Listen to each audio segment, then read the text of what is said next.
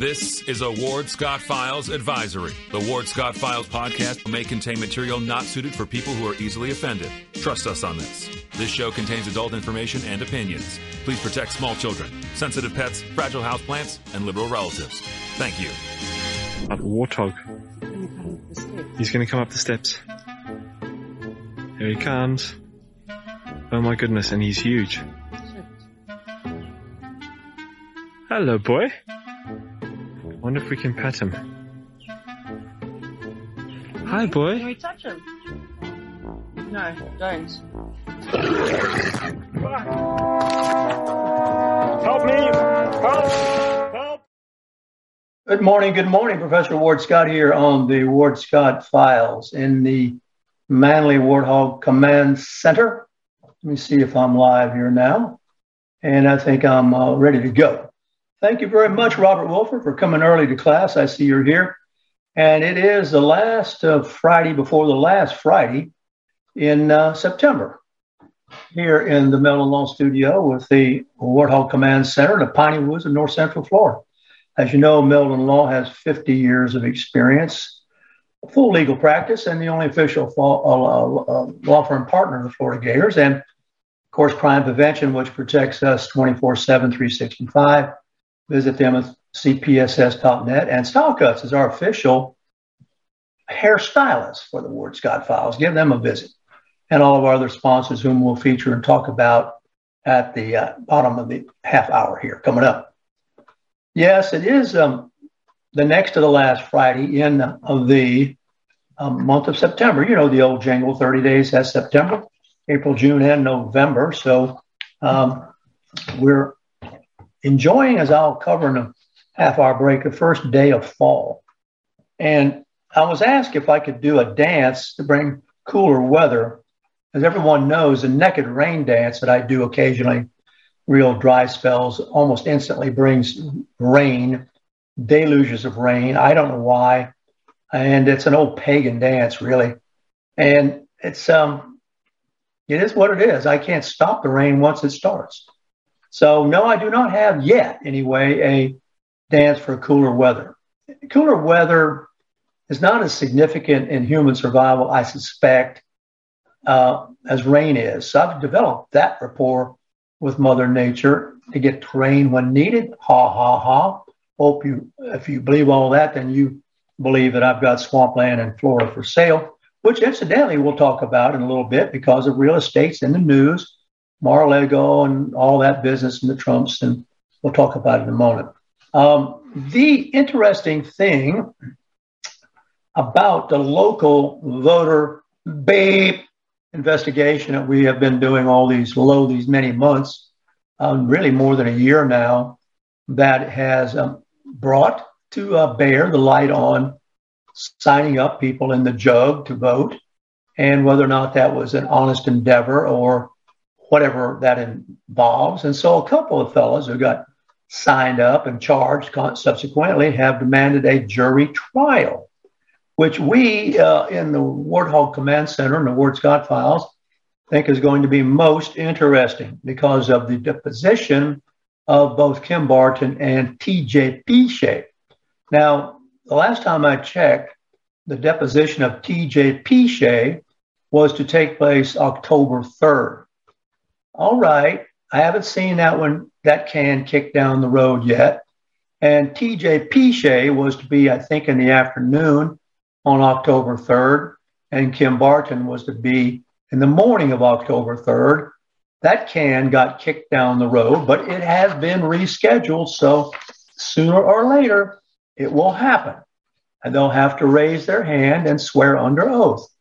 And this one has been rescheduled for Kim Barton for November 7th at 9:30 a.m. So that can has been kicked a full month down the road. And, that's one of the tactics that liars use is justice delayed is justice denied. That's the old sing-song saying in the legal world. And so you can draw your own conclusions from the constant can kicking that all practitioners of the legal profession seem to employ when necessary. So put that date on your calendar. We will not, of course, be able to sit in on it. We blew up that whole thing when I really stumbled into the first attempt to depose one Ken Cornell, who has since been deposed in top secrecy. We know not a word of what transpired. Sooner or later, of course, we will. We expect, unless, and this is probably going to happen because there are no trade secrets to steal. That's pretty well been established until we see such a thing actually presented and defined. They remain rather fiction, and they haven't been produced yet. Files and files and files have been produced, which purport to contain them, but nobody has bothered to underline them in those files. Certainly, Barney Fife and Omar the tent maker from Kramer's state attorney's office can't do it. I've sat in court and listened to them kick that can down the road.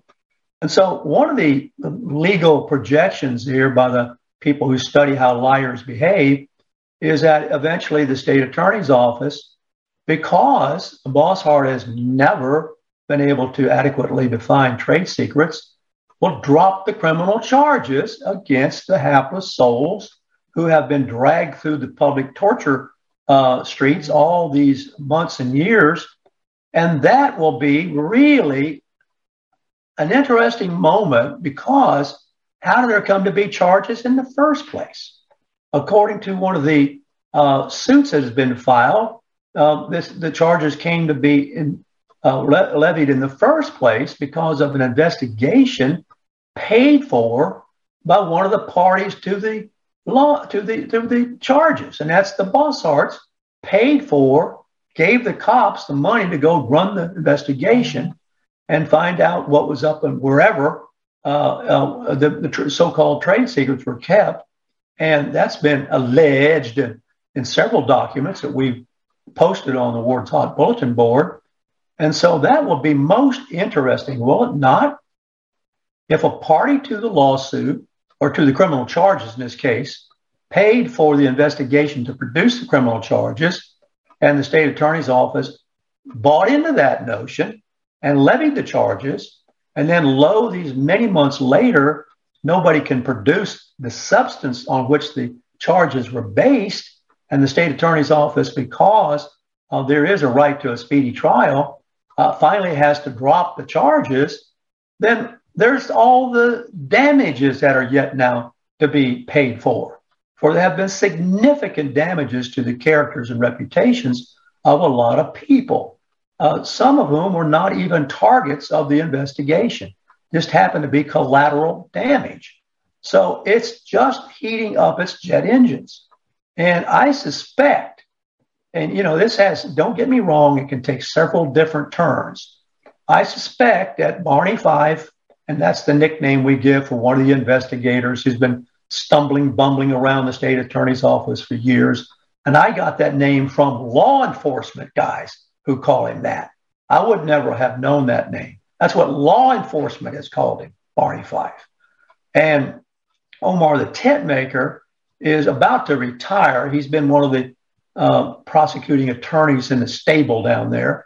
And he doesn't know what's going on. I've sat and listened to him stumble and bumble and joke about retiring and going fishing, and in front of people who have been seriously damaged and had to pay a lot of money to defend themselves against these things that the state attorney's office can't produce. I heard Judge Kolaw order them to produce it. They never produced it. They can't produce it, apparently. And so I predict, and I could be wrong, but I predict that the state will drop the criminal charges for lack of evidence on which the charges were brought against, of course, Grotos and Riles. That ain't the end of it, though. In fact, that really even makes it worse.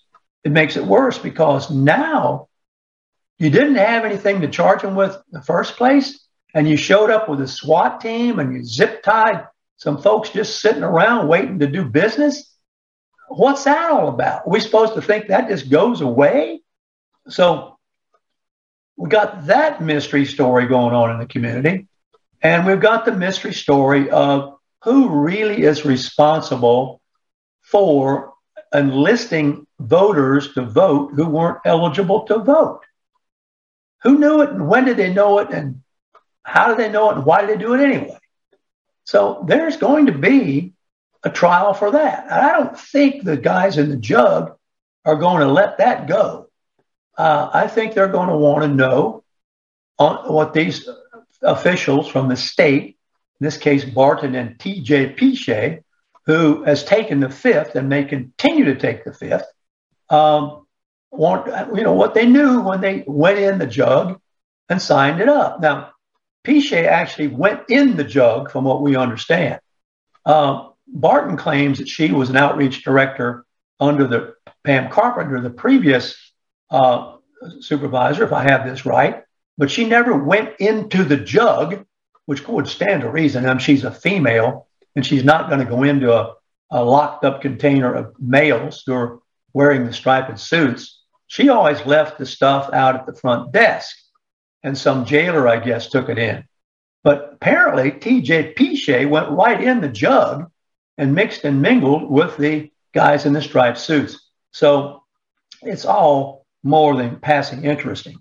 It has to do with a whole lot of significant kind of espionage deals here. And, the title of today's show is The Partisan Prosecutor. And we've got a partisan prosecutor I'm going to examine a little more closely, going wild, Letitia James, out of the attorney up in New York City. Oh boy, I'm going to give you a little expose on her, and you can figure out the rest. So here we are. We have an update for you on what's going on with those two events here in our local society. The thing that has also come up, which is kind of interesting, is the fact that what is the value of real estate? Now, I want to lay the ground for this because it's going to come up later in our discussion about Mar-a-Lago and what the value of Trump's place is. And it's already come up in the school board. Certain and a couple of them say, oh, we paid too much for the property. The properties that I've been a broker, I've done a lot of real estate deals. The property is worth whatever somebody will pay for it. And what somebody will pay for it has to do with a number of factors. If the person is a mortgager, it has to do with being able to get the approval of the bank. Okay, you have to take your request to borrow money on the property to the bank, and the bank has to evaluate it and determine that given your character and the value of the property, it's worth loaning money to you. Now, I can tell you personally, I know of a lot of people, well, I'm going to say a number of people whom I'm not going to mention on this show, who have declared bankruptcy because guess what? They borrowed money and couldn't pay it back. And the property that they borrowed money on was the collateral. So what did they do? They gave the property back to the bank. And some people even view that as a business practice. I can tell you, but I'm not going to tell you the names of the people in this community who have done that. It's kind of shocking to me, but I know that's it. It is what it is. So they borrow money on property, and a lot of things can happen. There was because I've been on a bank board, okay? I think some things can happen based upon the expectation of the financial climate. People will borrow money and plan on a return on that money that they haven't yet received, but through their calculations, they're pretty sure they'll get it. So they borrow X number of dollars, they go to the bank, they have a proposal, and they say, I'm just going to give you a simple, I'm going to build a housing project, which I have been involved in. I'm going to build a housing project. Bank looks at it and says, boy, based upon real estate values now and based upon what we think there will be when you get through with your project, you're going to have plenty of money to pay us back. And we're going to loan it to you at X percentage interest. And that has to do with what they get the money from the federal government to start with. So let's say this individual goes to the bank and has a great plan and everything's booming in real estate, and they actually get houses out of the ground. But guess what? The real estate market is subject to the fickle finger of fate, just as it is now. The interest rates are going up for the borrower, and therefore they're going up for the buyer. So all of a sudden, these houses are out of the ground. You calculated that you'd be able to sell them because the interest rates to this buyer would be at such a rate, but the interest rates jump, so you're eating all these houses and nobody's selling to. Meanwhile, you owe the bank, and you're going to pay the bank with other people's money, OPM. So what happens is you don't get other people's money, and you owe the money, but you don't have the money because it was going to come from other people, so you give the property back to the bank. And this has done banks in. Banks have made so many quote-unquote bad loans that they've been done in. And that happened in Florida. So that's all very iffy and subject to risk. And risk is one of the big things that separates successful people from regular people who work 9 to 5. People who take risks are subject to failure, but it doesn't deter them. They get right back up and do it again. And they learn this whole thing. It's not a game. It's really a strategy. And then you try to pick when you can sell and when you can't sell and what you mean. Flipping houses, for example. We have a character here in this community, Carly Simon. I've got it some here. I think it was 4 or 5 houses, several houses anyway. She flipped with Boss Hart as her agent and closing agents and buying and selling agents. What she was doing is she would buy a house because she had credit, okay? And then she would never take possession of the house. And there was such a mad dash to buy real estate at that time, and this is all her gamble, that somebody bought the house before she could close on it, theoretically, for herself, and she turns around and sells it for more than she's borrowed from the bank and pockets a difference. It's called flipping houses, okay? Now, if a realtor does it, it's called overage. In other words, if you have a house for sale, I come in and say, oh, I think the house is worth X number of dollars, and you list it with me, and I know it's worth more, and I go out and sell it for more, then I've betrayed you, but it's a fine gray area. All right. So she's flipped 4 or 5 houses. I'd have to look at the exact number with Boss Hart and pocketed that difference and built up a substantial nest egg that way. And people do this all over this state. And sometimes they time it wrong and the houses don't flip. And they're on the griddle for the difference. So let me just give you an example. Oakmont, which is built down there, and it's all going to explode in the southwest corner of the county because that's the only way we got to go.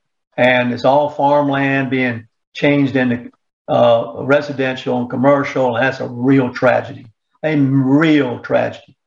I have a friend who leased 6,000 acres to graze cattle on in another county. Not this county even, because you can't find 6,000 acres to graze cattle on in this county. In another county between here and Cedar Key. Well, that property was sold. A big corporation had invested in that land and held it, probably in a real estate investment trust and part of their portfolio for this day. Rather invested in the stock market, the big company, wasn't even a real estate company, invested in Florida land and just held it. You could pay the taxes and could lease it to cattlemen to graze cattle. And so it was a good deal for everybody. But then there comes a day when the shareholders of the company say, if we sell that land out there that guy's grazing cattle on, for which we're not getting much of a return, we'll have a hell of a return. So they sell it. They sell it to some private owner. First thing the private owner says is, I don't want you on there grazing cattle anymore. I'm going to develop it. So there's 6,000 acres that are off the agricultural chart being turned into residential because everybody wants to come to Florida. In spite of what you hear from Newsom and all these characters, they want to come to Florida. They've always wanted to come to Florida. So lots of people have made a hell of a lot of money in real estate in Florida. In fact, in Gainesville, there are no fortunes that are not real estate fortunes. There are no fortunes. There's no manufacturing in Gainesville and Alachua County. So you don't have a manufacturer billionaire in Gainesville. We've got a couple of guys who made a bunch of money off of selling electric power that GRU didn't want, and I've forgotten the name of it, and you know who they are. But they're not really old money. Old money is money like you'll see in the industrial cities of the North, where they've been manufacturing. National Cash Register, for example, when I was growing up, was down the street from us. Places like that, old money. All right. You don't have old money in Alachua County unless it's in real estate. And that money has been acquired from translating farmland to commercial and residential. And that's what is happening all over this county and really all over the state. It's a very dangerous thing that's going on right now. You're going to see it. You're already seeing it when you go to the supermarket. I bought a double cheeseburger yesterday from a well-known hamburger place here in Alachua and paid almost $10 for it. Did you hear me? Did you hear me? $10 for a cheeseburger. Did you hear me? Did you hear me? So, what is going on with the working man? Can he afford to pay $10 for a cheeseburger? What is the minimum wage going to be in Florida in 2 years? $15 an hour. So right now it's about 13, I think. So if you go get a hamburger, you will have to work an hour to pay for it.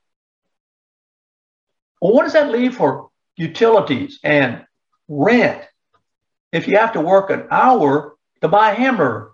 And I'm not talking about anything else besides a hamburger. So this is the type of economy that we're in right now. Fluctuating and bouncing around all over the place, and you better be darn sharp and have a deep pocket to ride this out if it can be ridden out. Then throw in partisan prosecutors, which I'm going to get into in a minute with this Letitia James, and you're going to see it's why nobody in business ever wants to be a politician if he's got any sense. All you have for politicians are politicians. And this character Biden is an excellent example. The guy has never had his own business. He's never risked his own capital. He's never signed for a bank loan. But he's telling everybody else what to do with it.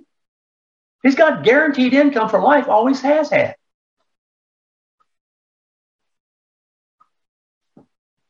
So what is the value of real estate?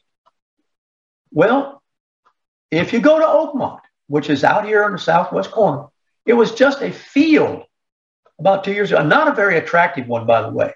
The land down there is not all that good compared to where the central up here where we are on up towards Union County. It's just not the same. So all of a sudden, somebody buys that, just like they bought the 6,000 acres out from under my cattle rancher. And now You drive by it, streets and gutters and all this kind of stuff. And how much do you think 1 acre in Oakmont is selling for? 1 acre. And now we were talking about 6,000 acres over in this other county. So you can cut it back a little bit because the other county is not under the same growth stress that this county is right now, but it will be soon. Take 6,000. Anyway, 1 acre in Oakmont is going for $365,000. You hear me? You hear me? What is the value of real estate? Is it always going to go up? Well, if you can wait long enough, probably in Florida, the answer is yes. If you're going to translate it into commercial or residential. I know one builder who has 19 houses he's building right now, many of which are in Oakmont. Who's in there? Millionaires are in there. I can tell you the average Joe's not in there. And you can't stick inclusionary housing in there because it ain't going to work. I'll tell you that right now. You're not going to drop inclusionary housing in the middle of Oakmont. By the way, aren't the names great that they come up with on these developments? I mean, you could take a look at them sometime. And this is the way it goes. And the reason I'm leading up to this is because I'm going to take a look at Trump real close up in a minute and what Letitia James is trying to do to this guy. And this is the way it works. And you can make an awful lot of money in real estate if you're able to take risks and you're able to time it and you're able to be creative and you're able to borrow money. You can't just walk in and borrow money if you don't have credit. And if you pay those banks back in a timely way, you can borrow forever. So I'll get into this in a moment. You'll see one of the things I am working up to. So flipping houses, real estate values, and I'm going to come into it under the title of state and partisan prosecutor because of Trump owning property in a couple of different states and in a couple of different countries. Now, let's take Kentucky, for example. Kentucky is got a lot of very wealthy people in it.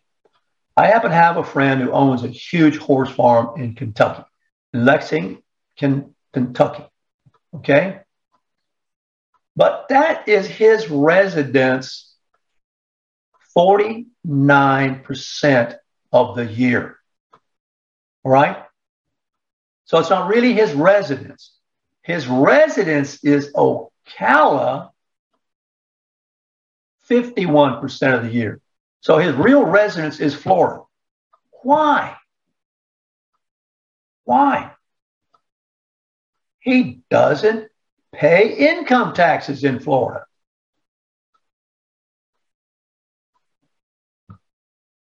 There you go. Ward Scott on the Ward Scott Files. We'll come back and talk about Letitia James and Donald Trump, and we'll, just for good measure, throw the Biden family in on top of it. Ward Scott on the Ward Scott Files. Talk to you in a minute.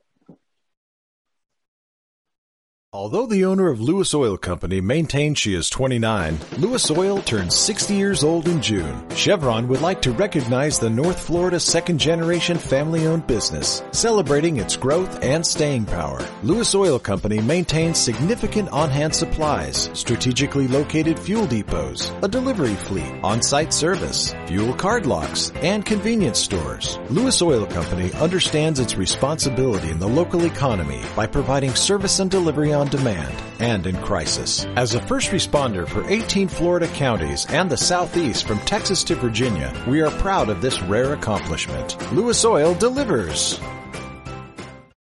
This is Ward Scott, and I want to thank all our sponsors who keep the show going and pay the bills. The Ward Scott Files premium sponsors are Crime Prevention Security Systems, large enough to serve you, small enough to care. Meldon Law, the only official injury partner of the Florida Gators. The Ward Scott Files gold sponsors are Lewis Oil Company, Shoot GTR, On the Spot Dry Cleaners, R&R Construction, and Style Cuts. If you are interested in promoting your business on the show, you can visit our website, www.wardscottfiles.com, and click on the Advertise Here banner on the right side of the page, or call my friend Freddie at 352-284-3733. Again, thank you to all the great businesses that support the Ward Scott Files. And remember, if you like the show, thank our sponsors and support the businesses that support us. What you just said is one of the most insanely idiotic things I have ever heard. Everyone in this room is now dumber for having listened to it. May God have mercy on your soul. Or that very much surprises me that you've never been tased. You can't handle the truth. All bees poop. A warthog. He's going to come up the steps. Here he comes. Oh my goodness, and he's huge. Hello, boy. I wonder if we can pet him. Hi, boy. Can we touch him? No, don't. Help me! Help! Help! Now for the weather, brought to you by Lewis Oil. The Ward Scott Files, thanks for production for showing you all of our great sponsors. Style Cuts, the official hairstylist of the Ward Scott Files. Take a visit to David Ratliff. He's a great guy. Tell him I sent you. Weather. Thanks to Lewis Oil for supporting us and helping us, and Wendell Lewis in particular. We have got a major hurricane threat due into the Caribbean, probably into the Caribbean. Next week, right now, it's called Tropical Depression number 9. And this thing, you know, is about as predictable as a rattlesnake. Could come in, twist to the northeast once it gets past Cuba and that area, into the warm waters of the Gulf, and shoot right up here over Gainesville, Alachua County, or maybe a little farther west over towards Mobile, Pensacola. But when it gets into the Gulf next week is when we'll really have to take a look at it. It is just escaped the destructive path of Fiona, which is probably going to be the strongest hurricane, imagine this, to ever hit Canada. So what an interesting deal that is. But all eyes are currently on the Southern Caribbean for this next tropical threat. I've been asked when the next cold front is going to come in. Not next week too much. I took a look at the week temperatures. We will be below 90, but we'll be above 85. We're back up above 70 at night. So that brief moment where we had dip below 70 into the high 60s, that's gone for a while. So we don't have the scorching heat, but we do have still warm temperatures. And that night, of course, that's when our grass grows for those of us who are still have 1 foot, if you will, in the agricultural world. So next week is when we'll really be keeping a close eye on what the weather is doing from the Caribbean into the Gulf. There's no question about what this probably is going to be a problem for somebody, and hopefully it will not come our way. But you might start planning ahead. As we've talked before, during a hurricane, the food stores can be cleared out, as you know, in a couple of hours. So it's not something that takes a very long time. We got the call-in line open. It's 352-707-9101. If anybody is interested in that, and we'll have a chat with you. Letitia James. Let me tell you a little bit about Letitia James. She is, my friends, let me just pull this up, a lifelong activist. She's never had any financial risk that I can see. I've researched her some. She is not the type of person who has been out there borrowing money and betting on, a return and, being responsible for the supervision of contractors and subcontractors and all that. She is strictly an activist. She's a lawyer. She's a politician. I'm just going to run through some of the stuff here about her. She's born and raised in Brooklyn. That's always dangerous when you're born and raised in a spot and you never leave it. I don't know if there's a tree in Brooklyn. There was a nice play one time, or short story, I can't remember which, called A Tree Grows in Brooklyn. She then went to Howard University in D.C., so you can see, and then she went to college in the Bronx.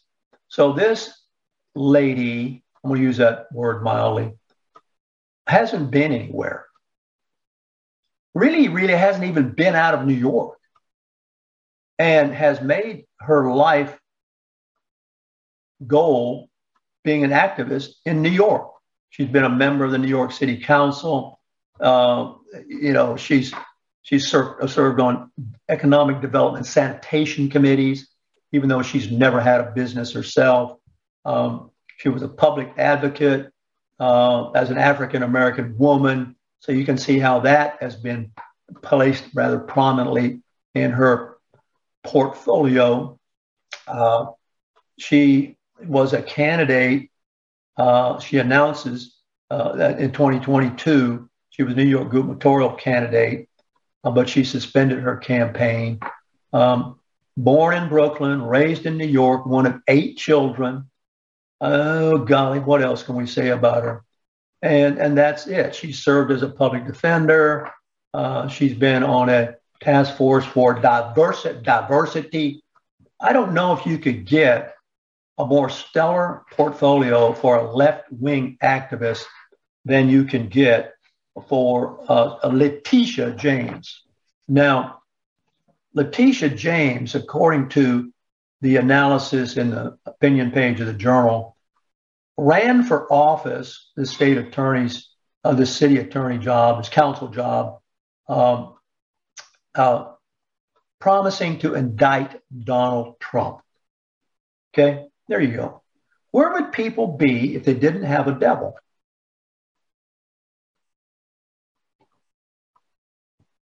You always got to wonder about that. If you don't have a devil, you got to invent a devil, because then you can rally everybody around collectively being frightened of that devil. And Trump has served as the devil for so many people to cower from.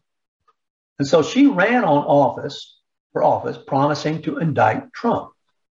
And the problem with this, as the analysis has shown, as an attorney, as a liar, as a state attorney liar, you're supposed to find a crime and then identify the perpetrator. See, we're dangerously close to this in this Bosshart Grotos Riles case, where the state attorney appears to have fallen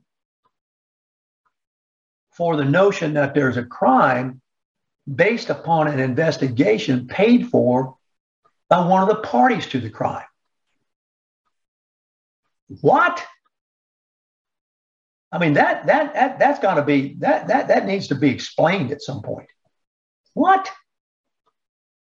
So James declared Trump could be indicted for criminal offenses and then started hunting for the offenses. And all she needs in a civil lawsuit is just a preponderance of evidence. She doesn't need proof beyond a reasonable doubt. She's figured all this out from hanging around the courtrooms in Brooklyn and New York, where she never has left that. Well, she traveled down to D.C. as far as she went. Now, the Manhattan District Attorney, just so you'll know this, examine the very same evidence she's using to indict Trump and didn't file any charges. Didn't file any charges. So she's the state attorney, the city attorney, district attorney. I don't see anything wrong. She comes in and says, well, I do. And then she starts finding things that she thinks. And here's where we build on what I said earlier. She's claiming that Trump overestimated the values of his properties in order to borrow more money from the bank. But here's the kicker. If you'll hearken back to what I was saying a moment ago, it comes down to whether the bank gets paid back. Hey, if you go in with your reputation and your ability to deliver on what you want to borrow the money on, and the bank buys into it, that's between you and the bank. Now, in the case of Trump, everybody he borrowed money from, he paid back. He never defaulted. He never defaulted. So where's your beef? These transactions, when he borrowed money from the bank did its due diligence. It used its auditors. It used its professional clientele. And the bank knows that there's enormous variability in real estate valuations. I had a piece of property one time appraised. My God, the appraisals were as wild as the weather. Because there were no comparables. You know, most appraisers do their appraising by comparables, what's sold that was similar to it. I mean, let me just tell you. I mean, I've always thought appraising was kind of a racket. I mean, I know guys who did drive-by appraisals.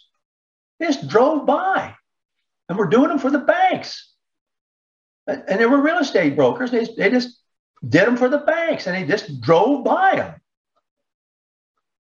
Never went in them, nothing. I can tell you, I've got a list of people who do that, or did that when I was in the business. So here you are. And she's going to come in way after the fact and try to claim that she knew what the value was. And she ain't never been a real estate agent. She ain't never been a banker. She's an activist. Do you get what we're driving at here? She's got to prove, and I don't know, she might be able to do it. The way these people operate, that Trump deliberately deceived the bank to get the money. That it was an intentional deception. Do you think a lot in Oakmont of 1 acre is worth $365,000, $75,000? I damn sure don't. But if I was still in the business, I'd sell it if there was somebody who was willing to buy it, or a bank that's willing to loan on it. Are the builders paying that much for it? Well, if the builders are paying that much for it, what are they going to have to put on that house? What kind of house are they going to put on that property to pay back the purchase money for the lot on which the building sits? Well, let's start on $1 million. Is that where you're going to have to start? Well, what you're going to do, you're going to ride around through Oakmont and see if that's what the comparable selling price is. That's what's buying. Hey, and if there are people buying them, lock, stock, and barrel out there, and then go look and see if they're buying them for cash or they're buying them mortgaged. Because, you see, it's relative. They may have sold a place in New York to get the hell out of New York, and it was half the square footage and twice the money, and they come down here and get twice the square footage for half the money. It's a deal. It's a deal.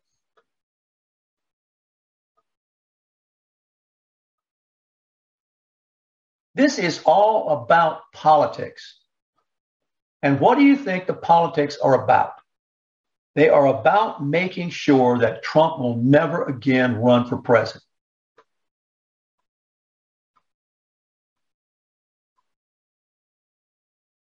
I mean, pretty much everybody understands that. And they're kind of pulling it off, because now there are Republicans who are beginning to say, you know, I love Trump. I think he's the best president we ever had. He was a straight shooter. But I don't think we can take a risk on him again. You see, they're very good, the Democrats, people like this Letitia James, at going after this guy for political reasons to make sure he doesn't come back and upset their apple cart, which is basically their hold on power. Now, what is their beef about? What is it really about? Because you see, she's also trying to include Trump's children in the suit. And by doing so, she would bar them for life from being officers. He couldn't pass the businesses along to his children. And furthermore, she wants to yank the certifications that allow him to do the business. So she wants to put him out of business so that he can't continue to fight with his private money their politically financed assaults. So this is why business people do not become politicians. This is why when you look at these commissions, and these people are like, how low can you go? Bow Tie Poe, a boy named Lauren, dude has never had a business, but he's telling you how to run yours. The communist Cuban commissioner, Cinco, or whatever her name is, to my knowledge, has never had a business. She's gone to lawyer school, this, that, one. She doesn't know what she's talking about. Adrian Jesus Santosa, who can't remember where he slept last night, never had a business.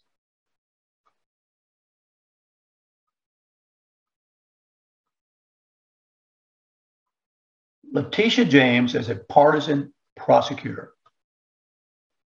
You have to examine her charges and evidence in that context. Okay? You have to examine it.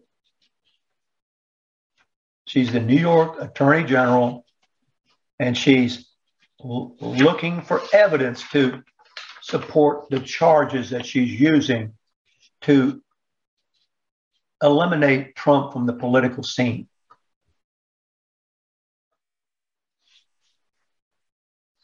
That's pretty much the opinion of the Wall Street. That's just not me. That's not me.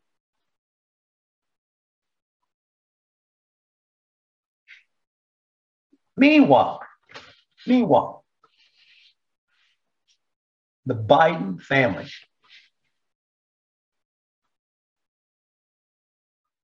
Before Joe became vice president, Hunter Biden was a lobbyist for an online gambling company in Europe.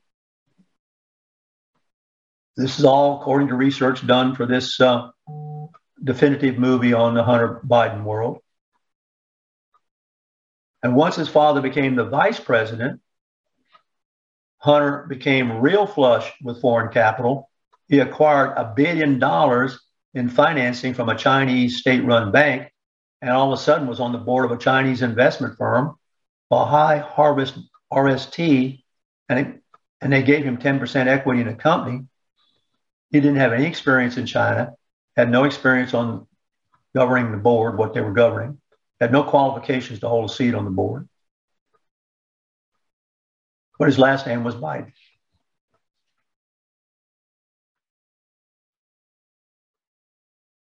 There's another part of the family. There's a guy named Frank Biden. You ever heard of him? He underwent a sudden professional switch from real estate to renewable energy once his brother took over the vice presidency, brother Frank.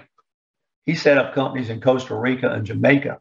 Now, here's what I'm talking. Here's the point that's being made by these analysis by Breitbart and the Wall Street Journal and these various entities. Trump is a private citizen using capital he is risking with his own creative commitments. The politicians are using government money in a way that they have no risk. If you're on a board of a company in China and have no qualifications to be on the board, and you're given a 10% equity without having to put up any risk yourself, that's not comparable to what the Trump businesses or other people's businesses have done. There's a whole lot of work being done on looking into the Biden family, as you know. But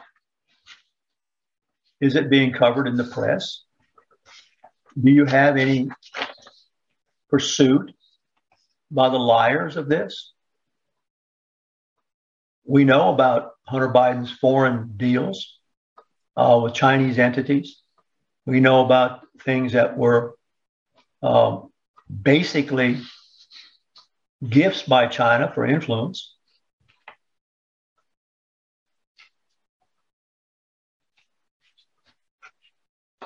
And yet we are obsessed with whatever relationship Trump might have had with Russia.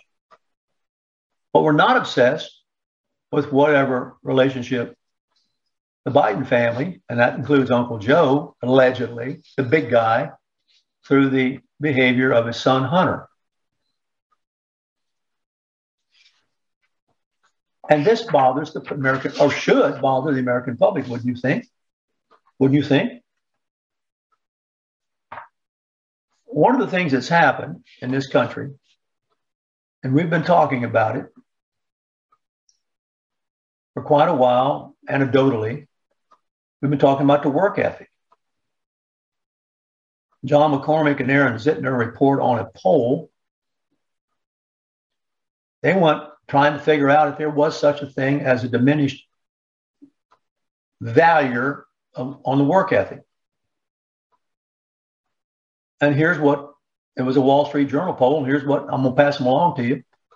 And I'll probably end the show on that, and you can figure out what you think. Where is the work ethic in American culture? Well, according to the Wall Street Journal poll, 85% of the Republicans still believe anyone who works hard can get ahead. And I would put a caveat on that. Don't try to become a politician as a businessman and try to take on the progressive left deep state, because they'll come after you. They'll come after you with all these institutions that are no longer trustworthy by many people. FBI, IRS, Department of Justice, the district and state attorney offices. So 85% of the Republicans still think you can work hard and get ahead. 53% of the Democrats believe that. Okay? That's one big difference. Now, do the Democrats even value any kind of residual work ethic in the culture? No. Democrats say that hard work isn't sufficient. Why? Why? Why don't you jump ahead of me and guess? Why do the Democrats say that the work ethic of hard work in America will not get you ahead? It is because of, are you ready for this? Systemic hurdles based on, are you ready for this? Guess what? Race, class. Huh? So they're canceling student loan debt. They're putting subsidies into affordable health care.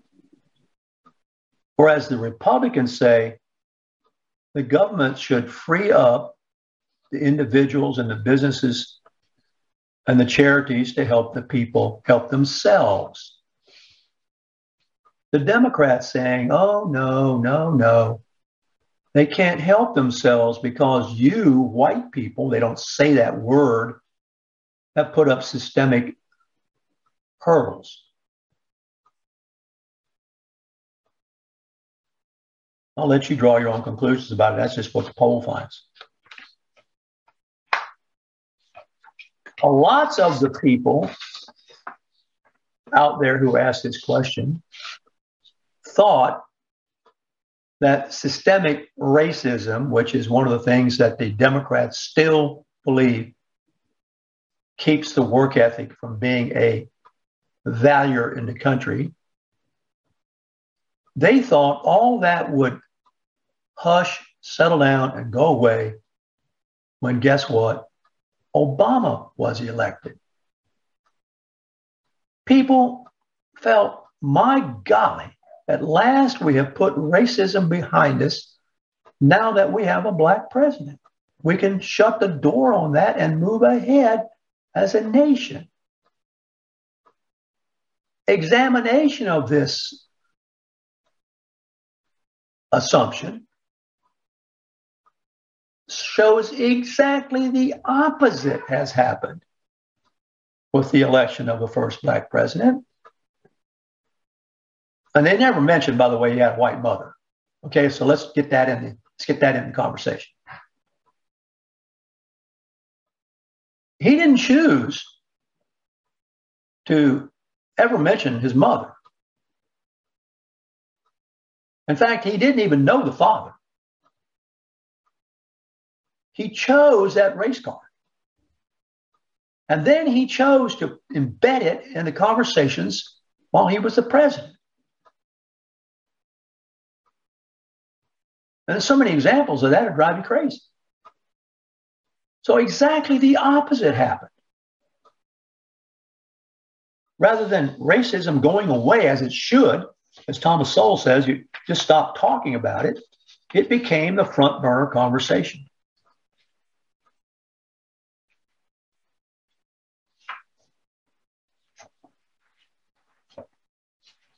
There you are, my friends. I mean, that's pretty much it. I mean, that's the way it is.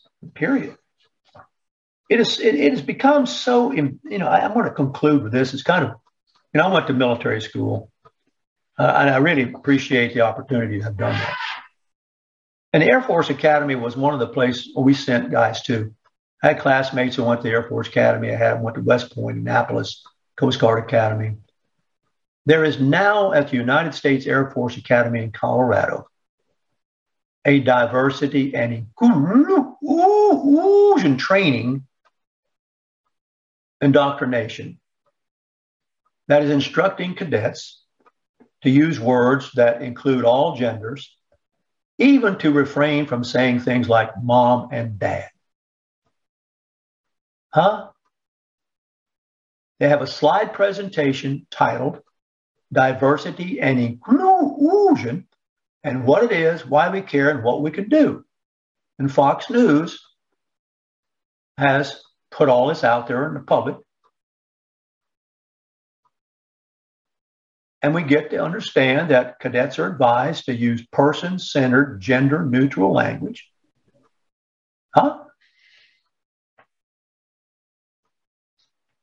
The diversity and inclusion training also includes an exercise, according to the Fox News research here, asking cadets to separate into small groups and write down as many G animals or animals that start with the letter G.